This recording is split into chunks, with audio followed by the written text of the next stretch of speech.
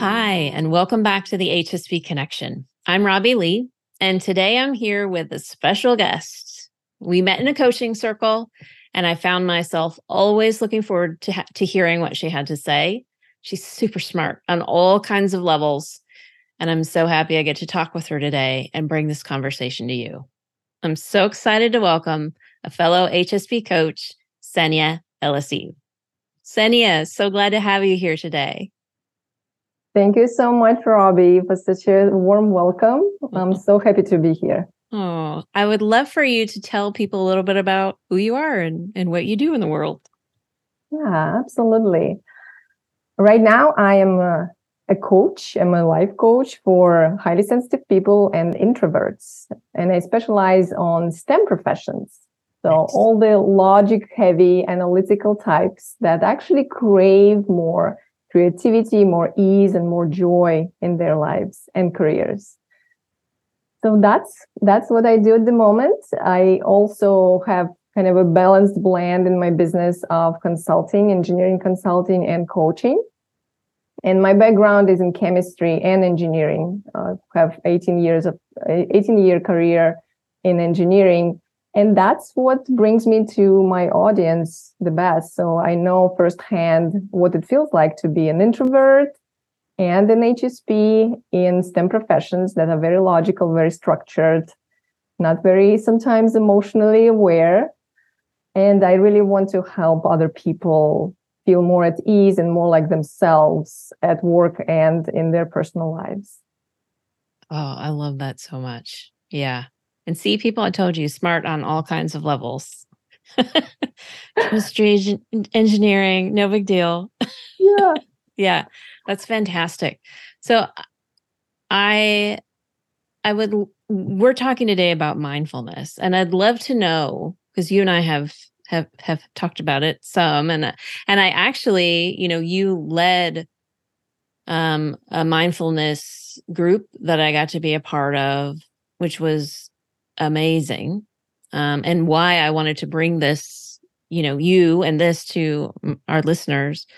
I'd love to hear a little bit about what got you into mindfulness, or how has mindfulness, been a part of your journey? Yeah, thank you. Mindfulness has been part of my journey for at least 10 plus years. And what brought me to it is actually high stress levels. Yeah. I felt so overwhelmed, just frazzled all the time. My anxiety, my mind was always racing. And I couldn't figure out what is really happening, because from the outside, by that point in my life, I had a great career, stable job, financially secure. I had family. We could travel, take vacations. And yet on the inside, I felt just unsettled. I felt anxious. I would always worry about things. My mind wouldn't stop going and worrying about all kinds of different things, what I said in the past, what's going to happen in the future. So really, I never felt present. And it was so unsettling, because it felt like, well, what is wrong? What is happening? What am I doing wrong? Because everything that I thought I wanted, I already had by that point. And that's, again, led me to a path of, okay, looking for what's causing me stress, how to manage my stress. And at the time I lived in Texas, and my local yoga studio started yoga teacher training. And mindfulness was a big part of that, which I loved that training so much. Just learning how to reconnect with your body, with actually your emotions, with not identify with your thoughts. And it was very ironic, because as I thought I was very aware of what's happening with me, and I thought I was very rational and logical person who knows what to do, can modify my behavior the way it needs to be. So do the right thing, basically. I thought that I always know what's the next right thing to do. And yet it was so hard to connect with my body. I realized how much I was living in my head only, and how much anxiety really was driving my whole existence. I was just, my body was dragging my head from meeting to meeting, and I wasn't really paying attention to what's going on.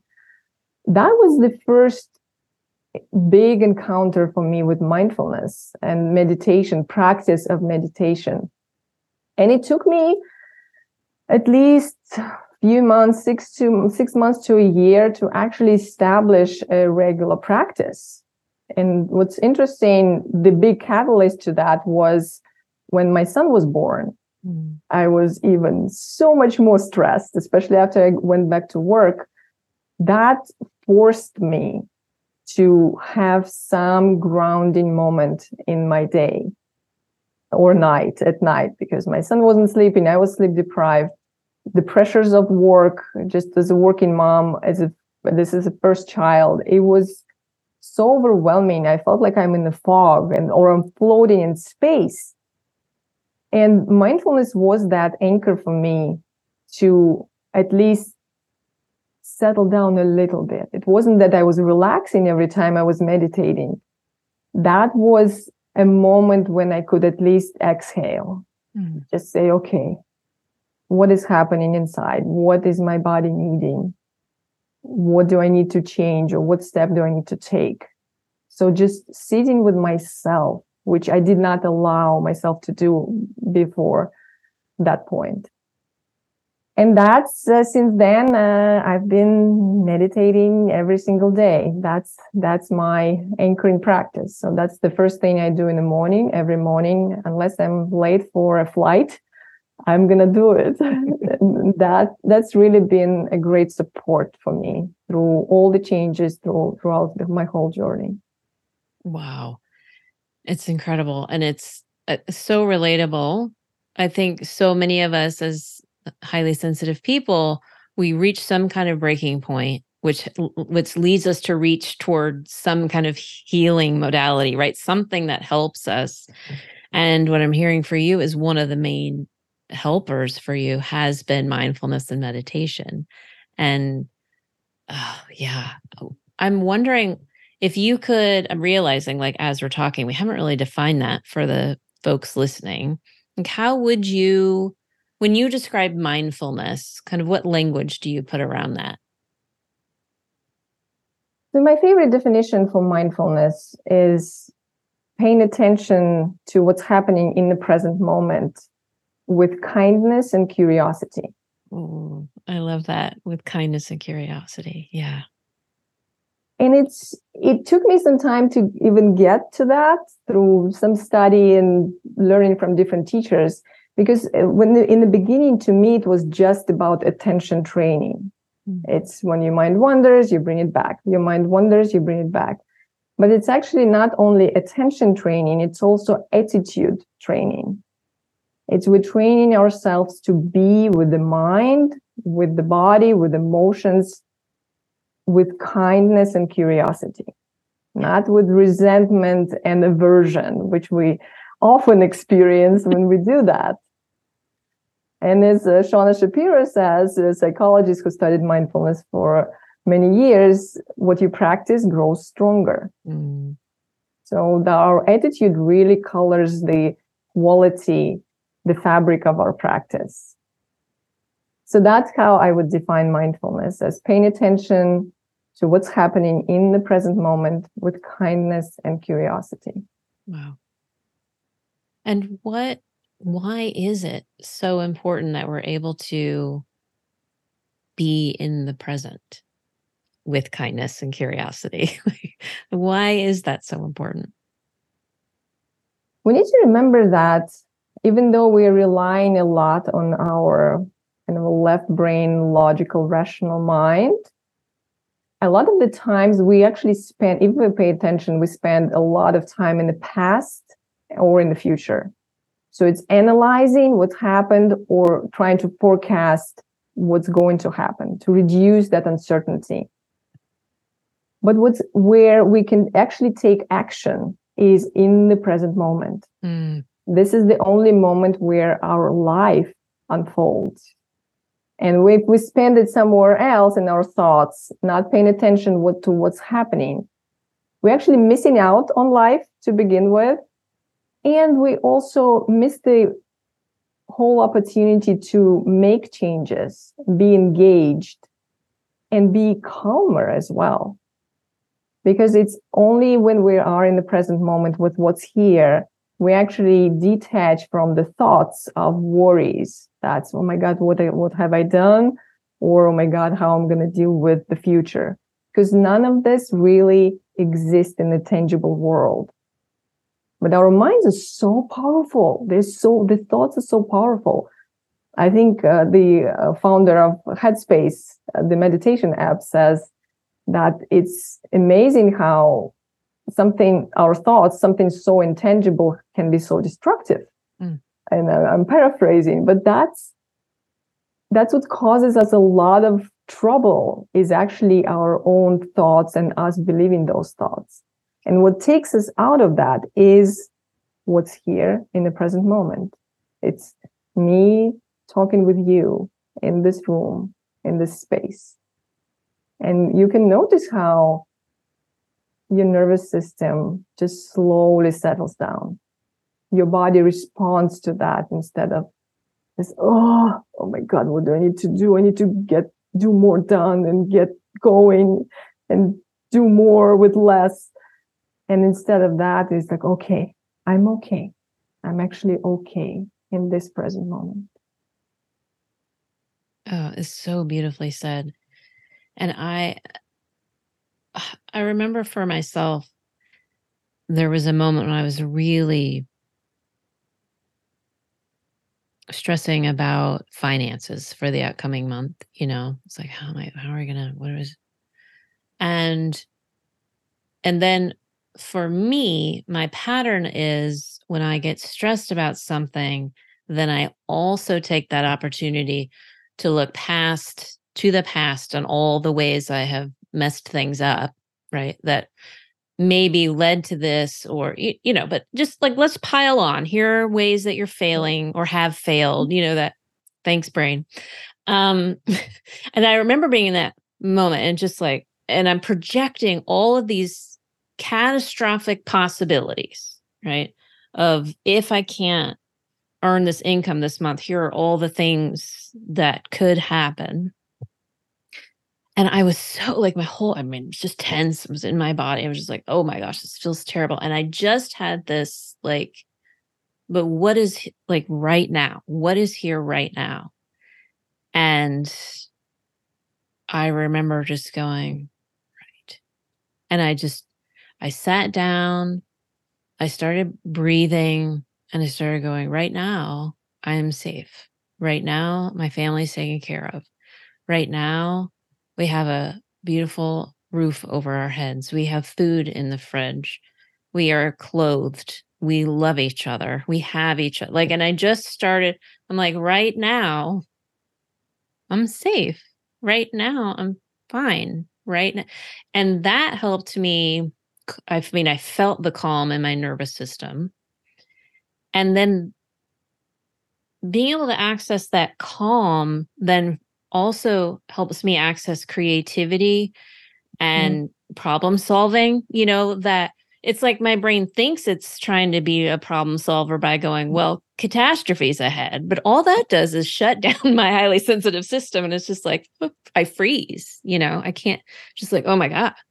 So being able to access that calm, then it's like it got the flow going again. It was like, oh, well, here's a possibility. What about this?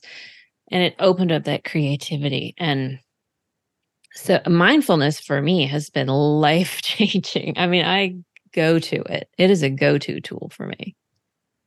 Yeah, that's so amazing, Robbie. You're so right. And that's what so many people are experiencing. And still, it's hard to snap out of that habitual pattern of over analyzing, figuring out. For me, it's that thought of, oh my God, I just need to figure it out. And once I figure it out, I can relax. Right. But it's so counterintuitive because we can only figure it out, quotation marks, when we are relaxed. Yeah, that's right. Because our, again, left brain, rational brain, that the amygdala part that's so scared and fantasizes about the worst case scenario, it actually narrows our vision. We get this tunnel vision of, oh my God, this is the only thing, that's the only possibility. So it feels helpless. It's like, well, I can't see the way out. But as Martha Beck says, it's the opposite of helplessness is not power. The opposite of helplessness is creativity. Yeah. Because that's how we connect to the resources that we may already have that we are not even seeing. And that's how we connect to our inner resources and the ideas and possibilities that are there or can be there if we take certain steps. Yeah. That again, when we're in this tunnel vision, I just have to figure it out right now and all of it at the same time. We just don't have access to it. It's like a little prison we put ourselves in and feel like we need to stay there, but there is no way out. Yes. So the practice you've done, that's exactly illustrates how powerful actually calming down is for your creativity. Yeah. It's so true. Like when you were talking about, it's like we put ourselves in this prison. It does feel like that. And it's like you're trapped in there with the stress and the thing, so the brain, which is trying to fix it, is not the way out. Like when it's in that, it can't find the way out. Like we have to come to that calming place. Yeah. Yeah. And that's really what, through my work and through my own work on myself, that's what I'm helping my clients to do, to shift from that habitual default logical brain. I need to figure it out. Yes. I need to figure it out. There is one right solution, which is also an illusion most of the time, and shift into a more creative, calmer brain that can see things holistically, can see the possibilities. As neuroanatomist Jill Bolte Taylor says, that we almost operate in two different sides of the brain. So the left brain, which is logical, which is sequential. It only can take one thing at a time, very detail oriented, loves to be in the past to analyze, loves to forecast the future because it wants to reduce uncertainty. Right. Whereas our right brain is actually, it's like it can see the collage. It's like parallel processor. Yes. It can see many possibilities coexisting all at once. And it's connected to everything and everyone on earth, really, and beyond.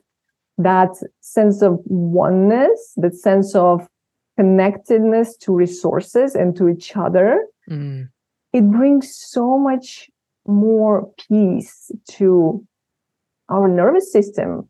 And again, resourcefulness to our thinking as well. Yeah. Yeah. Oh, that's so true. Oh, so true. And do you have tips for people, like when they are, maybe they find that they're in kind of that prison, that's what I'm going to call it, of they're overanalyzing. So going to the past to overanalyze, they're trying to find a way forward, but they're kind of in that hamster wheel cycle. Do you have tips on how people can kind of use mindfulness to get them out of that space? Yes, there are several techniques. One that I often refer to is actually taking whatever your brain is kind of cycling over, trying to figure out, and put it on paper. Nice. There is a lot of research that actually speaks to the therapeutic action of that, writing things down, because you're involving your body, you are taking action. To your brain, to the anxious brain, you are actually taking action. Nice. And also distancing yourself from this repetitive thought patterns. Yeah. And as you do that a few times, as you are in it, so you write it down, you will notice that the pattern is usually the same. There is usually the same story with different variations of, yes, something's going to happen. It's going to be, I'm going to end up under the bridge as a homeless person. I will lose everything. Yep. There is very scary outcomes that are happening.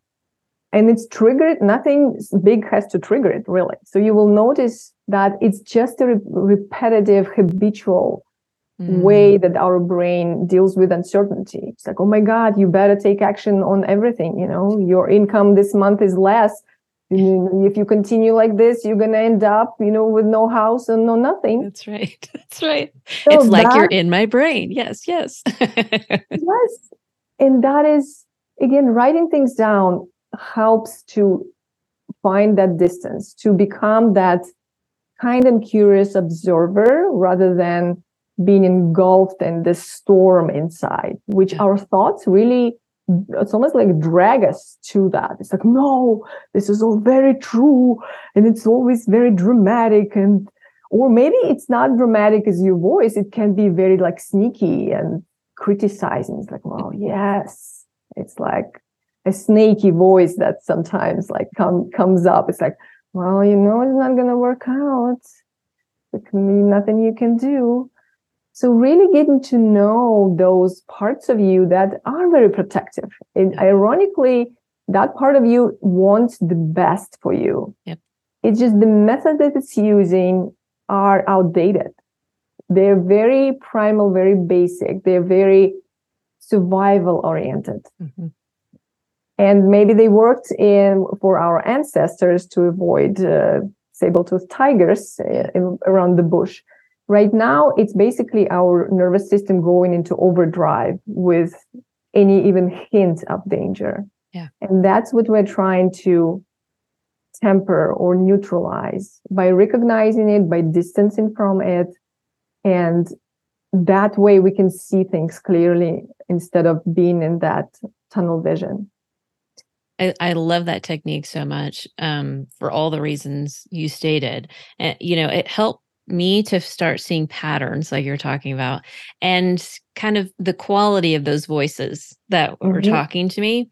And for me at that point, then I made friends with the voices, because prior to that, I was like fighting them. And it was just like, stop, you're pushing away, which just made them get louder because they're like, no, I have some, like, death is about to happen. I have something very important to tell you, right? That's the urgency of these voices. And so I found that being able then to pay them attention, which was exactly the opposite of what I wanted to do. I wanted them to just shut up. But once I gave them a forum, like, okay, let me hear what you're trying to say.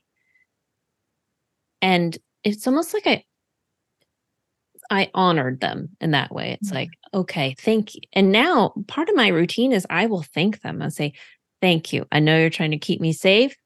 Job done. You did it. I heard you.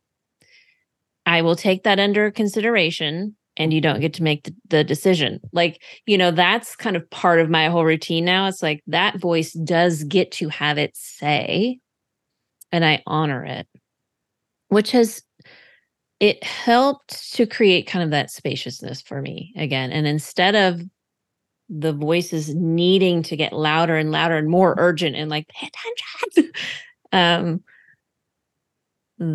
I felt like they backed off. It was like, oh, she got it. She heard us. Okay. She's working on a plan. All right. Got it. Good. Yes. Yes. It's almost like that. Those voices like a guard dog that just whoever comes in, oh my God, it's just barking out of its mind. Yeah. Until it recognizes maybe it's an okay person, or recognizing that the owner is actually, they got it. They've got it. Yeah. Yes. It's a protective mechanism that really is there to help us. Yeah. And once that part, in a way, as an entity, internal entity, realizes that we have the means to protect us. Yeah. And it's almost like it calms down for sure. And it's almost like it's there to actually activate that wise part of us. Yeah. That wise, maybe you can call it a loving parent, or your wise self, your higher self. There are so many words for that. Calm, spacious feeling inside of you. When you are in that space, I would call it a wise self. It's that You know that you have resources, you are in the present moment, you're safe, you're curious, you're compassionate. Yeah. And when we come back to that space, you can see that there are a lot of different voices that are in our heads. There are different emotions, but they don't have to knock you off your feet every time. Yeah. You give them forum, they do their job, and then you make the decision that's best for all of you, for Yeah. all parts of you. Yes. Yes. Oh, I love that so much. And as you were talking, I was thinking, oh, and this is also one of the places where the kindness comes in, right? Of just like, because part of my way before is I'm trying to push away the voices and I'm angry with them. And then I'm angry for myself at the things that they're reminding me of as far as my inadequacies or whatever, however that was showing up for me. It was just round and round of this feels crappy. But now, like part of it for me really is a true appreciation. It's like thanking your dog. When you were talking about the guard dog, it's like, Yes. thank you for keeping, you're doing your thing to keep us safe. This didn't happen to be life or death, but it could have been. And thanks for sending off the warning, Um, so just having kindness and compassion for all the voices, like you were talking about, all the ones that show up to say, hey, I have a need and I have something to tell you. Yeah, it's been really helpful for me, for sure. Oh, absolutely. I love that practice, Robin. So great that you are employing it so well now. Absolutely. And again, appreciating what's happening, getting into that wise part of you, the calmer part of you, and speak from that place. And also coming back to the present moment. That's what mindfulness is all about. Yes. Again, calibrating that reaction. It's like, okay, I'm safe on any basic level. I'm okay. I have roof over my head. I am in a room that is safe. Yep. I am not hungry right now. Whatever makes you feel grounded in the moment. Yeah. So very physical. The body helps a lot.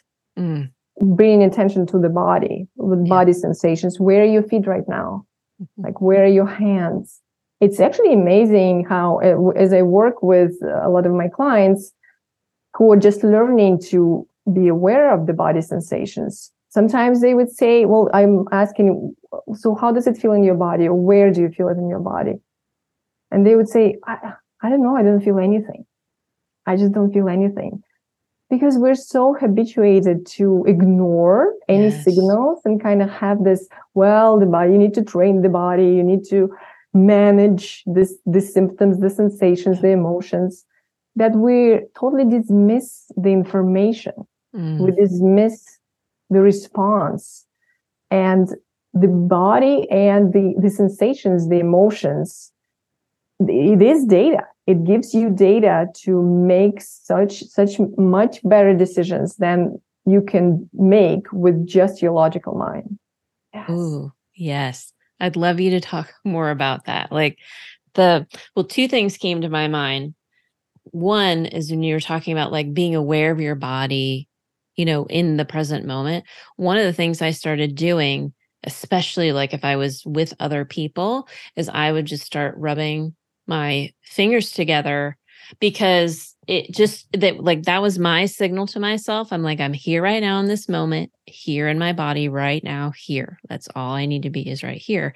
And I can do that under the nobody can see what I'm doing, but I'm having a little mindfulness moment, just reminding myself. And it's a signal. I've done it so many times now. It just signals my body that it's like, okay, she's paying attention. We can calm down, Yes, it's such a powerful tool. Yes, Robbie, that is a tiny exercise in a way, mindfulness exercise that you can do anywhere, in your pocket, under the table. But that's a clue to trigger the neural pathways that actually calm the body instead of hijack it. Because when we are in this, especially as HSPs, when we are overwhelmed by too many inputs, it's just very hard to even connect to the body because so many things draw your attention. Yes. But with mindfulness, when you have that one tool, maybe you're rubbing your fingers together, or you maybe bring your attention to the soles of your feet on the floor. There's something very stable about that. Or maybe when you walk. So that snaps you out of that. Oh my God, I need to deal with all of this. And it reminds you, I'm okay. I'm in my body. I'm safe. So we shift from that panicky, almost overwhelmed mode into, again, an observer, that we are not part of this storm. We can actually step out of it and watch it and participate when we want as a choice, instead of like, oh my God, I feel nervous. Should I not talk to this person? Should I do something else? Should I respond? Should I not say anything? There's a lot of, the mind always fills in the blanks. Yeah. Especially when you feel nervous about something. It's like, oh, this is probably because you should not be here. Or this is probably this person has some ulterior motives. Yeah. There's a lot of stories that go on just to explain the anxiousness. And remember, again, for introverts and highly sensitive people, we are physiologically, our amygdala, that survival part of the brain, is more active than that of extroverts or non-HSPs. So we will be more perceptive to outside stimuli, no matter what. Yeah. And that doesn't mean that things are dangerous. It means that we still need to step away and evaluate. It's like, okay, I'm okay. This is just new. But it does take a lot of practice before we get there. It's hard to do it in the moment if you don't practice outside of it. For sure. And so that's the importance of, like, when you were talking about your daily practice, you're doing it daily so that when you're in those moments, you can reach for the thing that you've already practiced so many times. Exactly. And as I think in one of the programs I took, Search Inside Yourself, which is Google-based, Google originated mindfulness program, they talk about two types of practice: integrated practice and dedicated practice, and integrated practice. So dedicated practice is something usually a little bit longer. You set aside the time for it. It would be something like my morning meditation. So I'm practicing out without demands, basically, from the world. So that's my dedicated practice. But there is also integrated practice. That's what we do in the moment.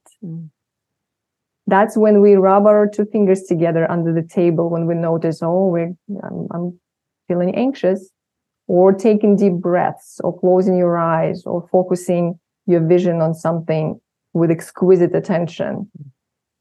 It's very hard to remember that, to do even that, if we don't have the dedicated practice. Yeah. So it's always both, and they really feed each other. That makes a lot of sense. And I want to go back to when you were talking about kind of like the body is telling us information, right? So how do we access that when we're in the mind storm of how do we access the information our body is trying to tell us? What are some ways? The body does give us a lot of information, actually, all day long. And again, we've kind of trained ourselves in our culture, in society in general. There is not a lot of kind of space, even time and space, to explore that. Yeah. So it's interesting that the first thing, myself included, and for a lot of people I work with, the first thing that they face when they start mindfulness practice or meditation, they actually face their own anxiety. It's that actually realizing the sensations in the body that they were maybe dismissing or kind of blocking out in a way. So the first step is always actually tuning in and at first tolerating what's happening. It's not even to the point of acceptance yet, but actually being brave enough. It takes courage to really look into what is actually happening instead of staying busy. So Yes. with any mindfulness practice or any yoga practice that also draws us to pay attention to what's happening in the moment, sometimes it can be scary. It's like, oh my God, I feel like I started meditating and I feel more anxious. And it's not that it causes the anxiety, it's just now we're more aware of it. Yeah. And that's where that kind and curious attention comes. When we really sit and notice how the body feels without the version of like, oh my God, I don't want to be here. Because it is here. It is always here. It's whether we want it or not. So we want to make friends with our bodies, with sensations in the body, and with our mind as well, because our thoughts will be constantly bombarding us with explanations. And that's sometimes a challenge with starting a meditation practice. That is like, oh my God, I feel so restless. I can't sit still. Yeah. And yet again, that's where support from like-minded community, from a coach, from a meditation teacher or yoga teacher is so helpful, because they've gone through that path already, and almost everyone. And if we are highly sensitive, that's even more amplified. I remember my own practice. Like, my God, I feel stressed. I meditate for 3 minutes and I feel more stressed after this. What is happening? Yeah. But it's almost like we've been sitting blindsided on the side of a busy road, and all of a sudden the blindfold is gone, and it's like, oh, it's all these cars. They've been here all the time. I was just hearing some humming, but now I can see all of that. Mm. But that's a step to actually acceptance of, okay, what is happening? Okay, these are the cars. I don't have to run after them. I don't have to stop the traffic. I can be here and they can be there. Mm-hmm. And that's what finally brings us moments of peace.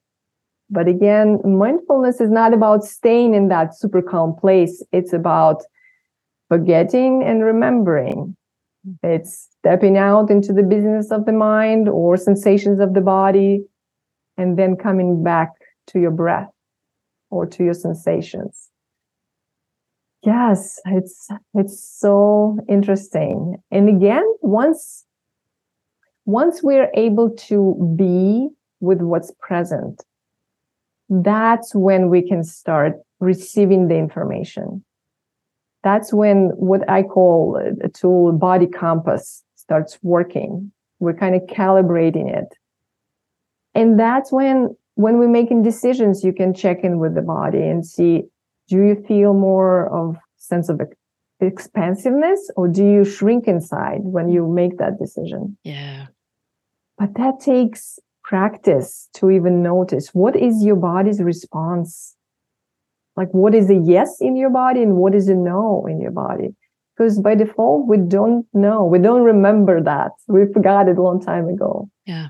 So yeah, so learning what is a yes and what is a no. That's how we start interpreting, distinguishing, and discerning that information that comes up.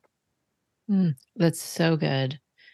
And, as you were talking, I was thinking about like when you were talking about the cars, it's like, oh, I'm noticing the cars. At first it's like everything feels bigger, which as an HSP, it was like, oh my gosh, I was expending so much energy trying to mute things, right? So I could survive. And now suddenly, wait, I'm letting more of that in. What? It seems counterintuitive. But just like you were explaining, it's like, it's allowing yourself to actually be present with what is, but just be with it. Like that, you don't have to do anything with it. There's nothing for you to solve it's just noticing, right? It's just allowing. And there was something about that was like oh, oh, okay. I then it was like, okay, then I can take it in and then learn, like you were talking about, to then have the breath in there too. It's like you notice and then you can be with the calm again. And then it's like, it feels like cycles and Mhm. yeah, yeah. Yeah, so true, Robbie. Yes, it is first awareness, just that it's there, then allowing that to happen. Yeah. Because even when we're aware, there is an urge of, I don't want this to be here. Right. Yes. I want this Yes. to go away. Yes. But really, it's all inside of us already. It's not going anywhere. You cannot take it out. Right. And with this allowing, that's when the calm and peace comes in, or at least glimpse of it. Yeah. Because it doesn't happen overnight at No. all. It's that cycle. Yes. Like, okay, I know a little bit better now what feeling calmer feels like. Yeah. And then next time, maybe that baseline maybe is a little bit different. So you go deeper into feeling of peace. And that's what sometimes I think trips people up, especially if you're more performance oriented, results oriented person, or logically, because the results are so subtle. And that's how the body moves. It's very subtle changes. But when we're used to something, we're expecting something big, it's like, well, nothing is happening. Well, a lot is happening, but it's also tuning into and accepting and acknowledging the small progress that's happening, because that's how body operates. Oof, it's that's that good. difference between the natural time and the technological time when we're like, oh yeah, everything has to take seconds. Right. The body doesn't work that way. It takes time for the day change with the night and for the sprout to grow a little bit bigger. And it's the same with our bodies. There is subtle changes, invisible changes that compound over time. And that's what people forget. It's like, well, I tried that. I tried meditating for 3 days and it didn't work. So that's definitely a challenge sometimes to overcome. Yeah. That's a really good point. Yeah. And I remember, like, for years I tried to meditate, but I thought it meant that every time I had a thought, I was failing at it. So then it was just like, well, I'm fail at meditating, so not doing that. And it took me a long time and trying lots of different ways to meditate.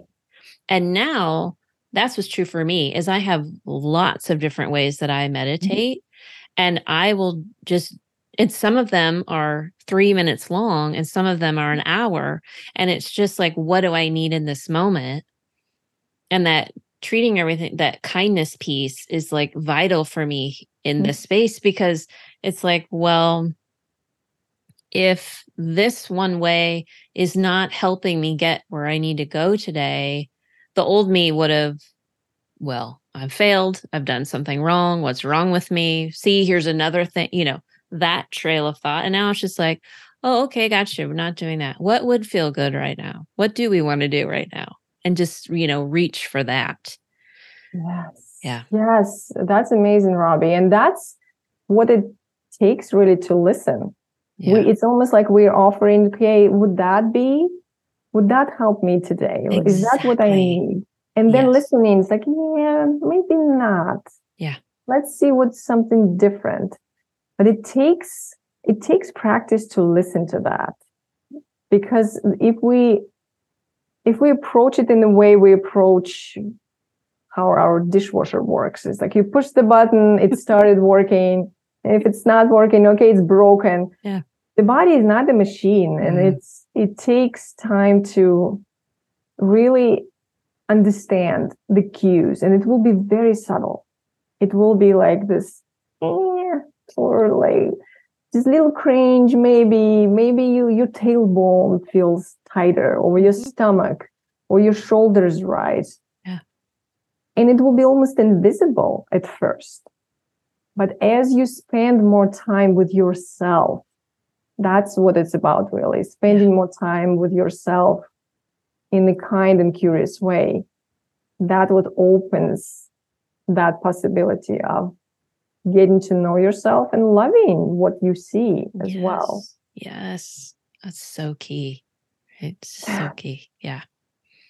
And I love, the way you're reminding us that these are small changes. They're subtle changes. And it's not about flipping a switch. It's about these small steps done over time that shift things. Right. Yeah. So, those of you listening, if you've tried something and it didn't, immediately work, it doesn't mean you're doing it wrong. Right. Yeah. Absolutely. Yes. And that's why it's so helpful to have a community or a friend or a teacher or a coach who can really share their experiences. Yes. Because we are so in our heads. It's like, well, if this, then that. It's a very black and white thinking often, because it's easier, actually. For the brain, it's so much easier to put it in categories. No, that didn't work. Yes, it's working. If it's immediate result, then it's working. But life it's just so many colors. It's not black and white at all. There is so many shades of all the colors in the world. And that's all in between those black and white. And we want to tune into that. We need to sit long enough or often enough to actually be comfortable seeing that. Yeah. Oh, that's beautiful. And if people wanted to work with you around any of these things, where could they find you? Yes. So they can reach me through my website, inneradventure.com. It's a one word, Inner Adventure. And they can send me an email through the form there. They can send me an email through Ksenia, Ksenia at inneradventure.com. Or they can book a session through my website as well. And there is no pressure to sign up for anything. I love connecting with people. And even if you just want to chat and learn a little bit more about coaching, about the way I coach, about creativity, about mindfulness, I'm so happy to connect with you. So yeah. It's incredible. Thank you. And we'll have all of that in the show notes too, for people to be able to see and click on. I have loved this conversation today. Thank you so much. Is there anything around mindfulness you really want to be able to say that I didn't ask you that you would like to say now? I think we've covered so much. One thing I would say that, again, don't give up on mindfulness too soon. I know there is a lot of information out there about benefits and how we're looking for quick results. But again, think of a flower growing or a sprout growing out of a seed. You don't necessarily see this huge growth immediately. And that's what mindfulness is. It's like these tiny moments of awareness, of kindness and curiosity, of looking into your life with that attitude of, oh, I'm so happy I'm here. It's those moments compound into a more peaceful being, into a more peaceful and joyful life. So that's all I wanted to add. It's beautiful. Ksenia, thank you so much for chatting with me today. I know this is beneficial for the people listening. It was beneficial for me, and I really enjoyed it. And I look forward to the next time we get to chat. Absolutely. Thank you so much, Rob. It's been such a pleasure. And thank you, everyone, for listening. And so for now, it's bye from us. Thanks for listening to HSP Connection. If you've enjoyed it, hit the subscribe button so you don't miss any future episodes. Also, we'd really appreciate it if you could rate the podcast and share it with anyone you think might be interested. It helps others find us. If you listen on Apple Podcasts, you can also leave us a review. To get in touch with us, you can email us at hspconnectionpodcast@gmail.com. And we'd love to hear from you with your thoughts and comments on the episodes and any suggestions you have for future topics and guests. We are both HSP coaches and speakers. And to find out more about Robbie, go to Robbie Lee, that's leigh.com. And to find out more about Philippa, go to safeandsupported.co.uk. See you next time.